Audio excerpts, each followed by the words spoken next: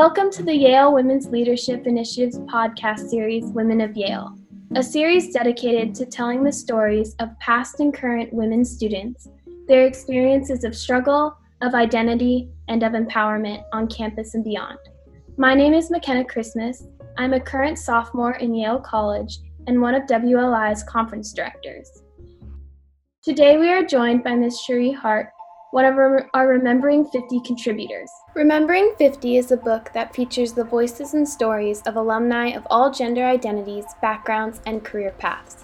In the coming weeks, we will invite some Remembering 50 contributors to read and reflect on excerpts of their essays and their experiences on campus.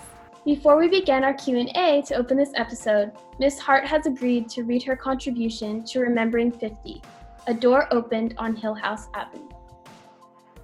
By the time my class got to Yale, having women on campus was no longer an experiment. I graduated 10 years after the first co-educational class was admitted. We were not a novelty, but the male-to-female ratio was still off-kilter. As Yale opened its doors to women, one door in particular changed the trajectory of my life. One day, I found myself on Yale President Kingman Brewster's doorstep, too scared to knock and ask him for a bursar job. He had just been appointed United States Ambassador to the United Kingdom in 1977, and I figured he needed help boxing up his academic papers and clearing out his home on Hillhouse Avenue. Eventually, I made myself rap on the entrance of his imposing house. Brewster was gracious when he greeted me. If he was surprised that I showed up unannounced to ask for a job, he never showed it, and easily agreed to hire me as we casually chatted on his front steps. I was stunned. I did various errands for him, from writing letters and thank you notes to people who had congratulated him on his ambassadorial appointments, to walking his dog and entertaining local reporters waiting for an interview. We never had a chance to talk much during my short time in his home, but he would periodically check in on me and express his appreciation for my help. I was sad when the job ended and even more unhappy when he left for his new international post. He had been revered on campus. During his years at Yale, he had opened its admission policies to enroll more minorities and admit women to what had been a men's college. He was accessible to students and always made time for them. While brilliant Yale presidents succeeded him, I was always disappointed that his name would not be the one on my diploma. As graduation approached, I was desperate for a full-time job. Banks and investment firms back then came to campus in droves to hire new graduates. I had wanted to travel and write about the world, but such a plum job was not on offer. Then, improbably, a representative from the National Enquirer came to Yale in search of new reporters. I was one of the very few who signed up for the job interview with that infamous tabloid paper. The recruiter asked me to tell him the nerdiest thing that I had ever done, and I told him about knocking on Brewster's door. He seemed to enjoy the audacity of such a move and asked more about my stint with the Yale president. That did it. I got the job as the National Enquirer's youngest reporter and moved to its sunny Lantana, Florida newsroom, which was a sea of men with only a smattering of women. The female employees, for the most part, were the secretaries to the editors or worked on the research desk. I had entered a boys' club with only a few women reporters. The picture wasn't unusual to me. After all, I had just graduated from Yale and was no stranger to gender imbalance. Chasing celebrities and writing health tips was an adventure for a couple of years and allowed me to pay off my student loans in short order. To get interviews with superstars, I had to knock on many doors, but not all of them answered in the welcoming spirit that Brewster had shown me. And in many instances, the Hollywood stories I was pursuing warranted a good door slam. I knew it was time to find a more serious writing job eventually. I floundered for a few years, and first as a freelance reporter and then as an unemployed hack writer after a magazine layoff. Ultimately, after making a nervous cold call to a UN press office, I got a job interview with two Yaleys. Bill Draper, class of 50, who was head of the United Nations Development Program, and Russ Boner, class of 52, who was running Draper's communications department. Instead of a formal job interview, we had a lively conversation about college and travel. Our chat reminded me of that breezy discussion with Brewster on his Hillhouse Avenue steps. I was hired. For the next 30 years, the world was my newsbeat for the UN. For more than 60 countries, I was an eyewitness to the impact of conflict on communities, the aftermath of floods, tsunamis, earthquakes, and the despair and courage of people rebuilding lives after losing everything but hope. I encountered all types, from heroes to heels, from the corrupt to the compassionate. I camped with reindeer herders. I interviewed lepers. I witnessed remote cultures under threat and learned what grit means from those who endured unspeakable tragedy. I might never have had such a perch in the crosshairs of a world in turmoil had it not been for Kingman Brewster and his willingness to take a chance and not turn me away. I knocked on many doors in my travels, some thatched or destroyed, some commanding and heavily guarded. In most cases, people were eager to share their tea, their biscuits, their photos, their stories. It was Brewster's openness that showed me that it's worth it to simply knock and ask. Thank you very much. I'm so excited to be conducting this interview today. Ms. Hart, would you mind giving our listeners a self-introduction?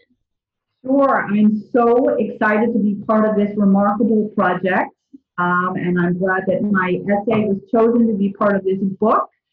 I am Cherie Hart. I was Yale class of 1979 in Davenport College, and as you could tell from my excerpt, I started off as a tabloid reporter recruited on the Yale campus, and for the National Enquirer.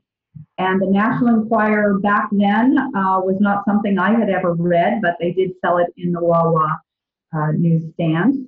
And from the National Enquirer, when I realized that I'd paid off my Yale debt and it was time to get a real job, I left and floundered around as a freelance reporter in the 80s in New York.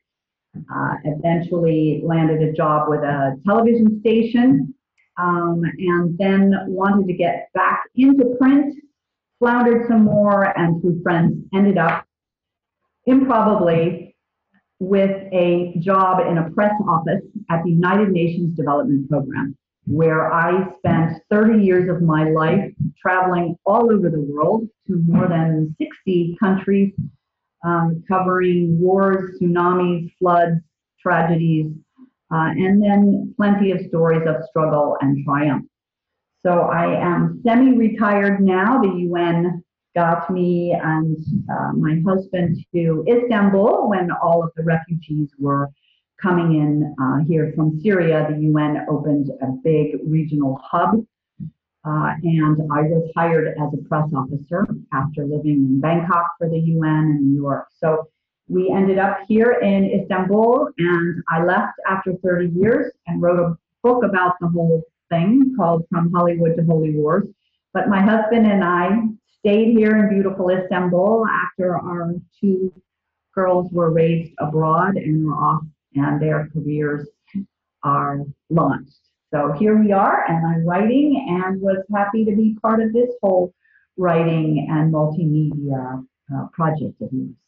Well, thank you very much. To jump into the Q&A, my first question is to go back to the beginning. What led you to Yale? What led me to Yale? I never thought I'd get in. I think everybody says that. And I got in from at the last minute from the waiting list. I thought I was going to go to University of Virginia. I grew up in Virginia, and it was right down the pike. But one of my closest friends when I was growing up went to Yale. She's a year older than me, Nan Helm, and she was class of 1978. And I used to visit her.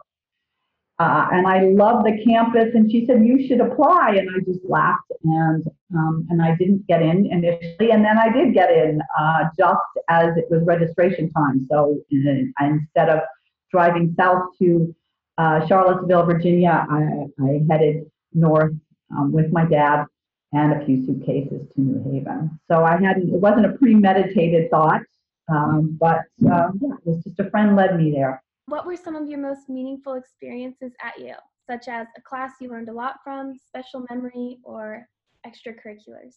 I think many people will say the same. It's the friendships that you make there.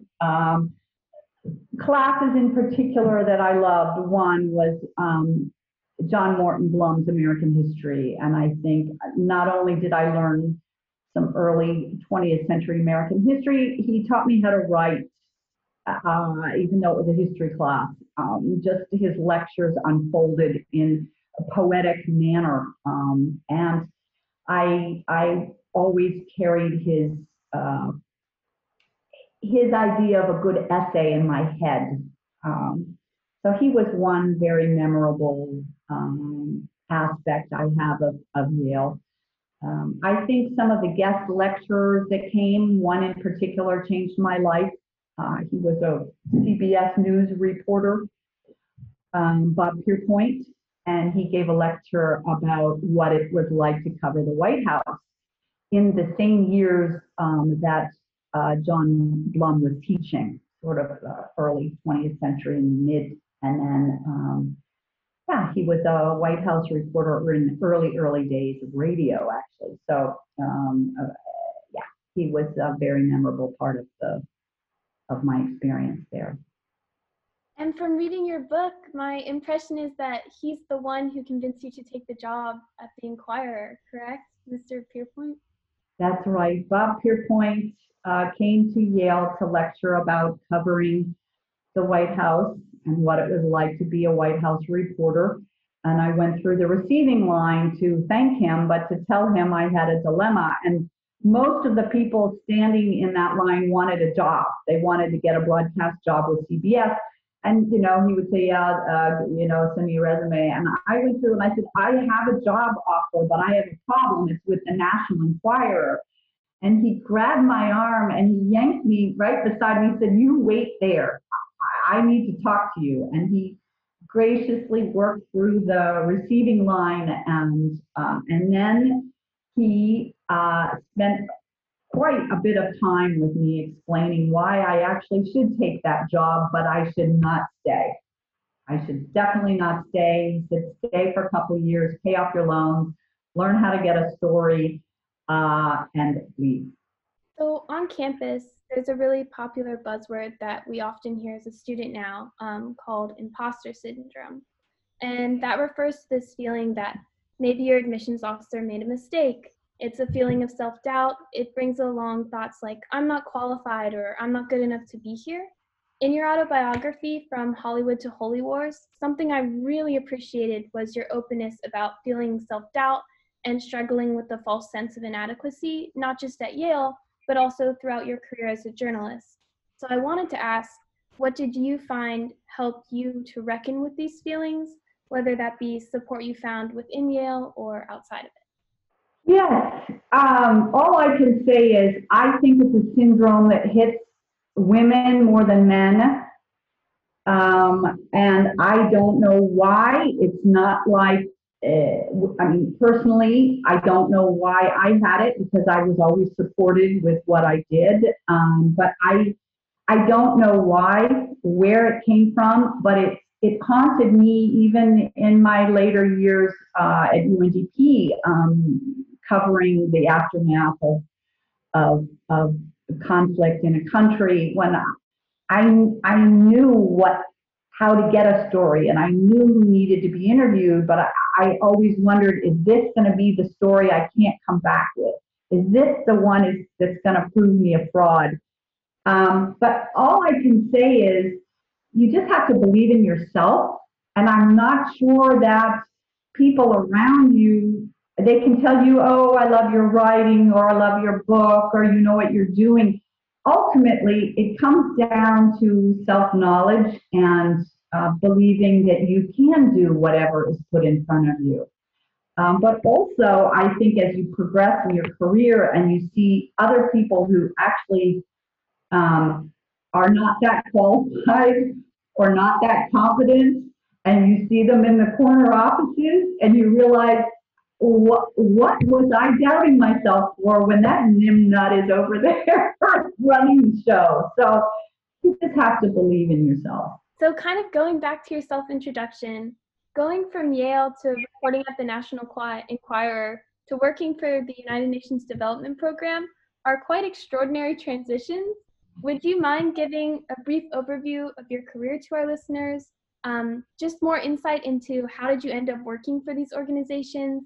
And then what are projects or places that stood out to you in your many years of work? You asked such a good question. I wish there were simple answers, and I also wish I could say that I had this clear career trajectory that I knew this would happen and this would happen and this would happen, but I didn't. I just knew I wanted to write, and I knew I wanted to see the world and write about it. So I was lucky actually that the National Enquirer came because it was the only newspaper that did come, as absurd as it sounds that to start off the National Enquirer, but I did learn basics of reporting, and I did learn how to get information from people that had no interest in talking to me. But there, I think in every career you flounder around and you have self-doubt and you wonder where next. I think after you get that first job, almost getting the second one is the harder one, because then it really is you trying to figure out what your path is. It's not a recruiter. It's not right out of Yale. You've got to figure out, okay, what direction. And I also floundered. I was unemployed. I was a freelance writer in the early 80s, and New York City was filled with,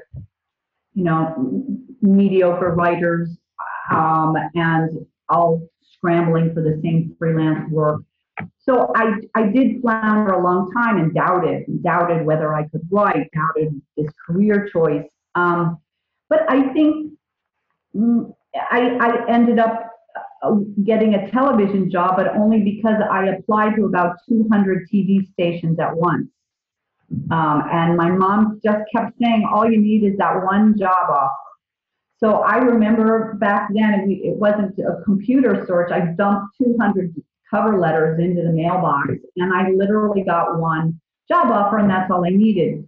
So then I became a television reporter and didn't really like being on camera. And then by then I had developed a few contacts. I think when you're looking for jobs, you use every human being you can think of in the network that you've developed. As you get older, your network gets bigger, it gets more complex, people drop out and people drop in.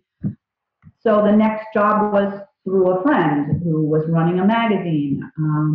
And then after that, again, I was floundering around, where next?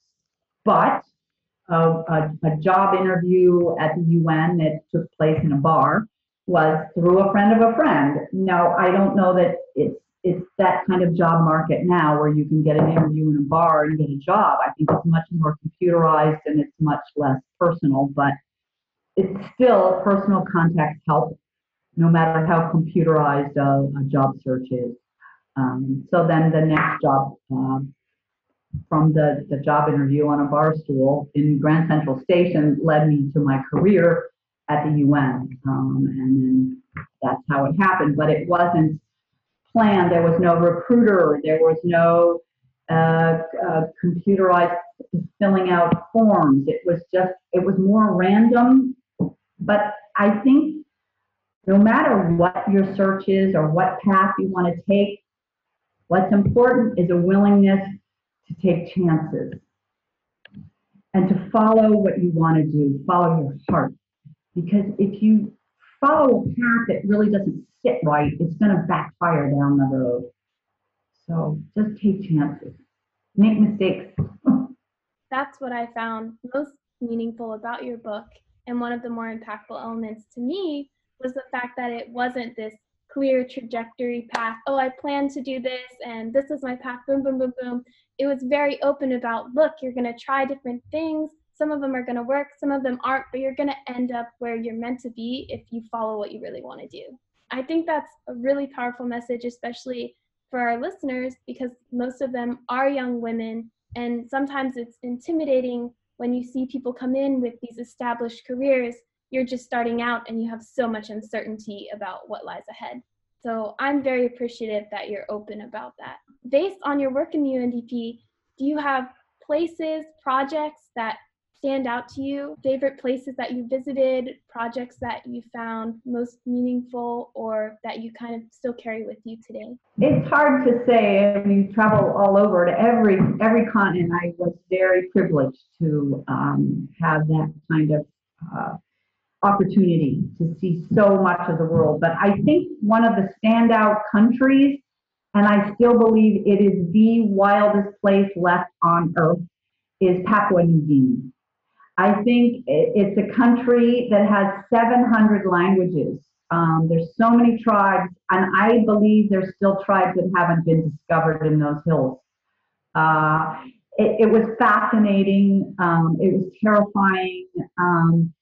And I got to travel around with marine biologists and all over the country. And in dangerous roads were actually what I didn't put in my book. A week after we were driving around looking at the Sepik River and trying to the UN wanted to restock the Sepik River, which didn't have enough fish to feed upstream tribes. They were malnourished. So but one of the UN jeeps flipped over a week later, and the gentleman that I had been traveling with, he died.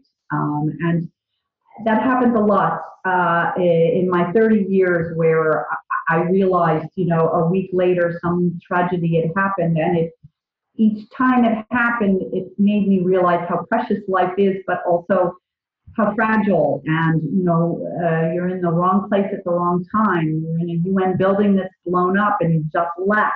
Or I kept seeing it more and more, and I think that is something that will always stay with me. Is there something you wish had received more airtime or more publicity? Well, I can tell you right now, one tragedy that is not getting enough world attention is what's going on in Yemen, which is the biggest humanitarian crisis in the world. And I think the Western press is not covering it enough. I know living here in Turkey, the BBC is covering it, but it is a lost disaster. That is just a tragedy that I think the world has turned its back on. And I think more attention needs to be paid to that part of the world. I couldn't agree with you more. And it's something that I think a lot of us would like to see covered more widely, both in classes as well as in the media. Based on, again, your communications work, social media has become this huge thing, and you kind of got to witness the rise of social media a little bit. So how did that change communications, in your opinion? Yeah, interesting question again that you have. Yeah, it didn't exist when I first started my career, and it didn't exist when I first moved to Bangkok with the UN in Thailand. We lived there 14 years, and it was in the middle of that social media started to catch on.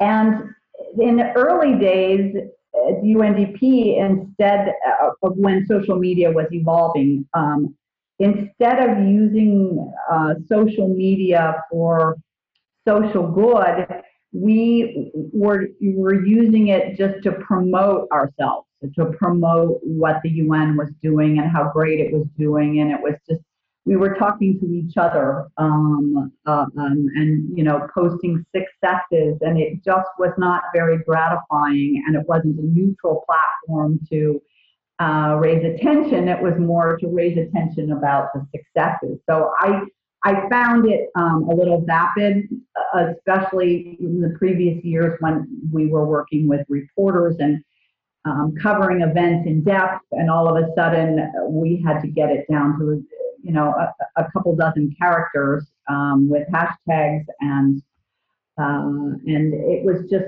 very unsatisfying to me. But now that I've left and I'm writing and pushing books out and trying to get followers or trying to get people to pay attention to something, a fundraising book, for instance. I understand the appeal, and I'm understanding it more, but I still miss in-depth coverage. And I like, my favorite part of social media is when somebody has a link that ultimately leads me to something that's more in depth. So it's a way of getting my attention, but I find it unsatisfactory if it's just a tweet. I want more. So that's been a really interesting thing just to learn about and ask how much technology has shifted approaches of such major organizations. In your book, From Hollywood to Holy Wars, you also talk about the Millennium Development Goals of the time, and how, as someone working in communications for the UN, this was challenging because the public wasn't necessarily aware of what they were or felt any connection to them. So now, of course, we have the Sustainable Development Goals. Recently, COVID-19 has presented a new challenge in that it has exacerbated the inequities that the SDGs had hoped to address by 2030. My question to you is, how would you approach this from a communication standpoint? And how do you think the UN can encourage continued support, motivation, and even just awareness in such disheartening times? I think actually this is one time when the UN can actually help promote the right messages. I don't think any one country can go it alone. This is when the world has to pull together. I think it's a tragedy that the US was maligning the World Health Organization, which is an organization, yes, it has flaws, they all do, but that is the one organization for which the world can listen. And I think this is a time for an effective use of social media, putting out public service announcements with the same messaging instead of this confusion, masks, no masks, hand washing, it won't help. Consistent messaging globally could have taken place, and I think politics got in the way. I see UN public service announcements on national level still online, which are actually very effective. I saw a government one here in the metro, put together by the Turkish government, which was remarkable, about how to properly put on and off a mask. And I realized, just sitting, waiting to get to my next stop, I realized what I was doing wrong. I think that's when social media, that's when a global body can actually pull the world together, because this is a pandemic that is affecting the entire world. Going off of just your feedback about like the World Health Organization, in your book, you're very candid about the positive aspects of working for a UN agency, but also the frustrations. The current presidential administration has pulled the US from UN agencies like the Human Rights Council, and overall has shown a more decreasing level of cooperation. The common narrative to justify these decisions has been a frustration with the UN. For example, something that's cited a lot is hypocrisy within the Human Rights Council. So I wanted to ask, being someone with an insider's perspective, witnessing both the positives of the UN as well as the flaws, what are your thoughts about the US's current strategy, and what do you think would be the ideal relationship between the US and the UN? On my own observations, I think that the way to improve the UN is to stay with it and to work from inside to improve it. It needs to be updated. There are way too many agencies. And some of those agencies, if they disappeared, they would make not a difference. However, there are other agencies that are there to provide food and medicine and to help place refugees who have been displaced into new homes.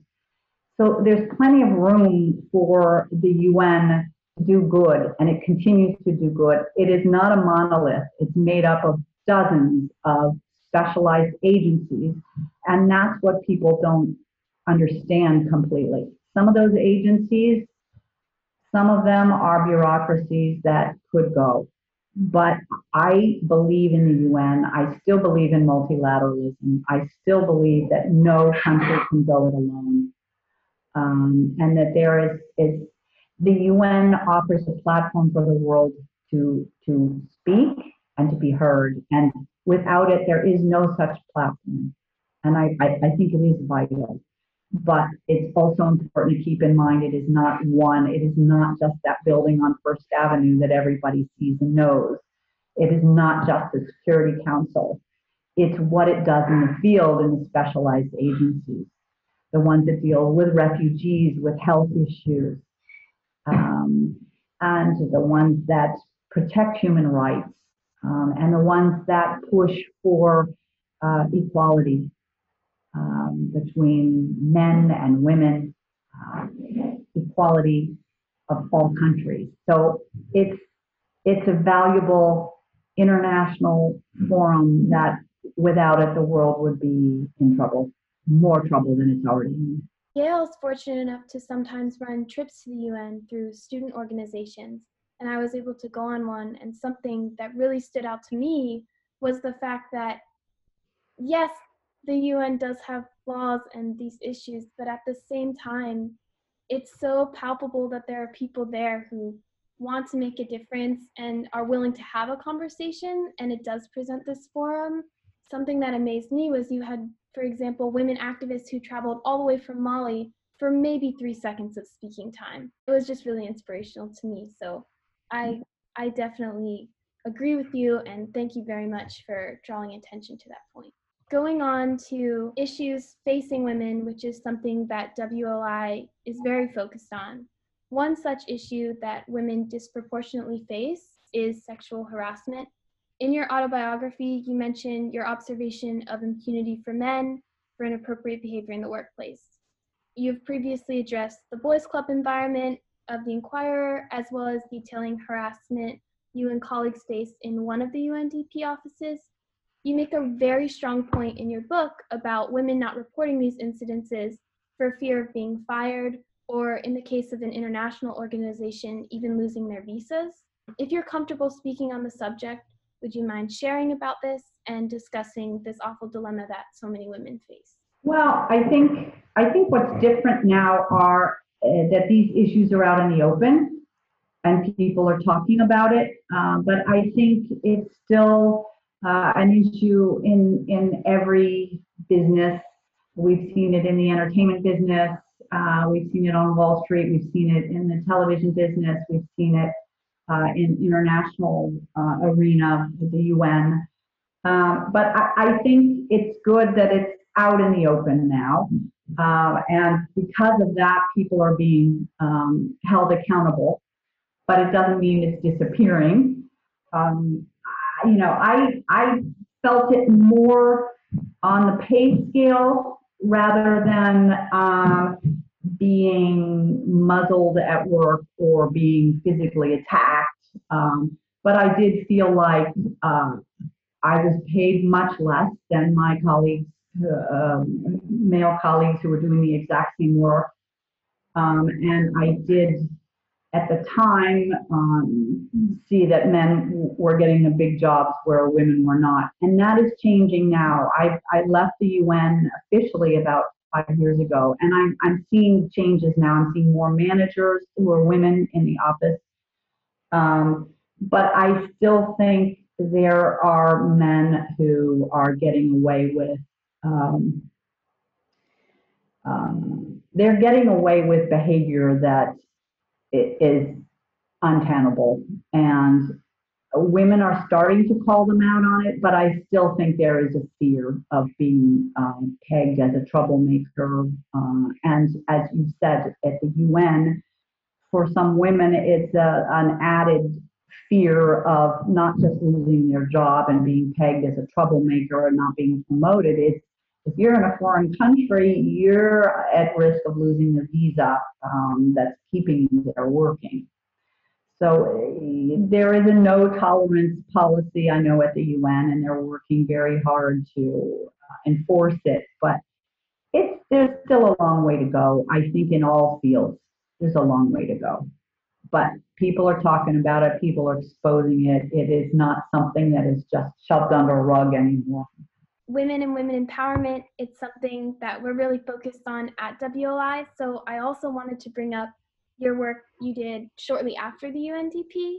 So would you mind talking about, and excuse me if I pronounce it wrong, the Hizar Anatolian Support Society, its mission, how did you get involved, your work, memorable moments? Yes.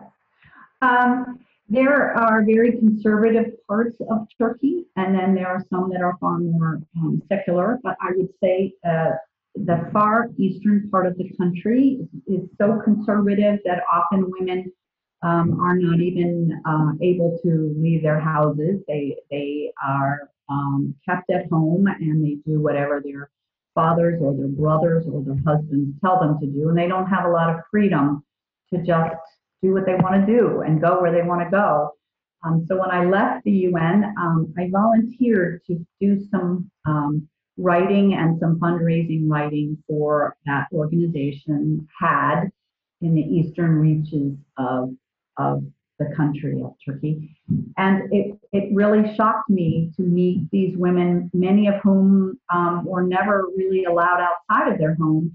And this organization was run by an older Turk, and he, just because he had such a beautiful demeanor and he was an older Turk, he would approach uh, some of these homes and talk to the fathers and talk to the husbands and say, if you let your daughter out or your wife out and just a few hours a day come to our workshops, she can learn how to make traditional rugs or raise honey, that will actually help and comfort your whole household and all of your children. So it wasn't just teaching women how to make a living.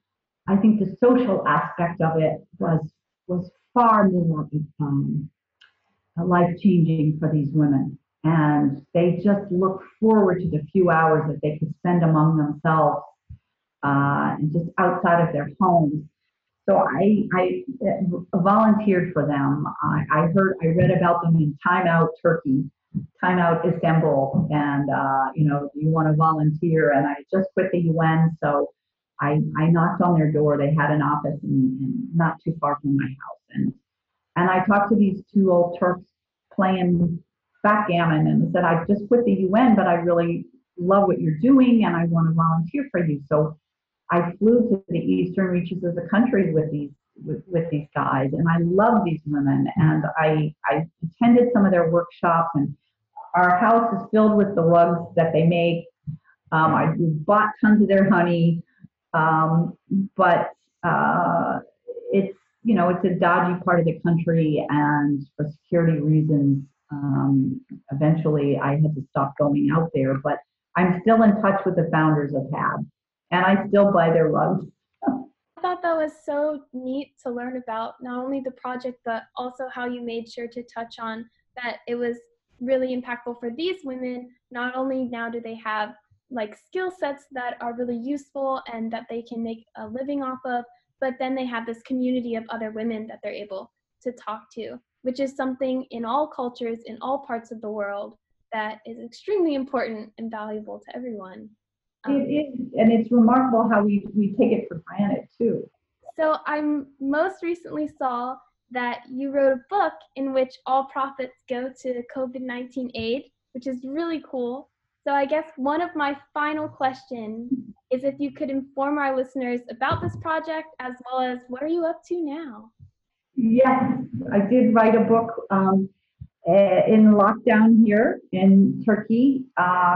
I didn't have much freelance work coming in, and I was trying to figure out what to do. And my daughter, one of our daughters, lives in Paris, and she was in lockdown, and she started painting what her cat was up to in lockdown. He was bored. They had just moved to Paris, and they thought they were going to go explore Paris, but they're in lockdown.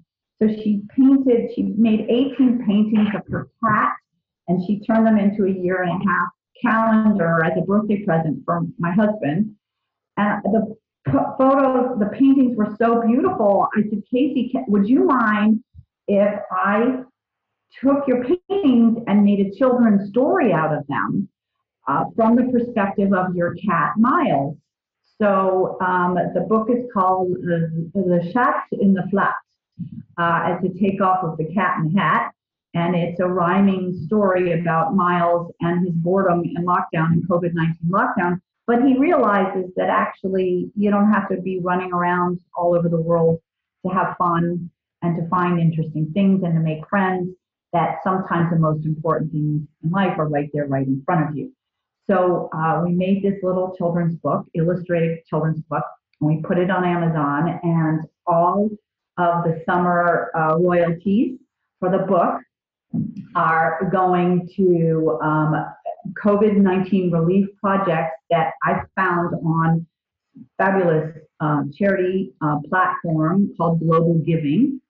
And so, yes, so we make $8 on every book that you buy on Amazon, and we, at the end of each summer month, I deposit it straight into this platform and straight into these COVID relief projects that I have found. So would love people to buy the Shats and the Flats on Amazon. We'll continue contributing. It's great for all ages from, I would say, age 4 to 104. I will definitely do my best to pass the word along. That's such a really creative and neat project. It was such a pleasure speaking with you today and learning from you today. To close this episode, I wanted to finish with 2 questions. What does celebrating 50 mean to you? And what advice do you have for women studying at Yale today? I would say, when I first read about this project, is that, to me, this project is about embracing and enjoying friendships from Yale and carrying them through to your dotage. The friends you make there, men and women, are life-changing people who you will fall in and out of touch with, but you will find them again at odd times, and they'll pop up in your head and you reach across the pond or wherever you live to find them and to stay in touch with them. And I think this pandemic, I know, has brought me in touch with Yale friends that I hadn't been in touch with for a long time. And that's why now that this book has come to fruition and I'm reading about it, I'm so happy that there are these possibilities, that we've got friends all over the world from Yale. And that's what it means to me. Women of Yale is created by the Yale Women's Leadership Initiative. Special thanks to Ms. Cherie Hart for her time and willingness to contribute. If you are curious to hear more about her incredible career in life, we encourage you to check out her autobiography, From Hollywood to Holy Wars, available on Amazon. Her children's book, The Chat in the Apartment, is also available on Amazon, with all proceeds benefiting COVID-19 aid. During this episode, we briefly discussed the ongoing crisis in Yemen. We encourage our listeners to remain informed and donate if able. Please check out Yale's student organization, Students for Yemen, and relief organizations such as the Yemen Relief and Reconstruction Foundation and Save the Children. As always, stay in touch with WLI by liking us on Facebook. Women's Leadership Initiative at Yale is the title of our page, and following us on Instagram, @YaleWLI. That's it for this episode of Women of Yale. I'm McKenna Christmas, and thanks so much for listening.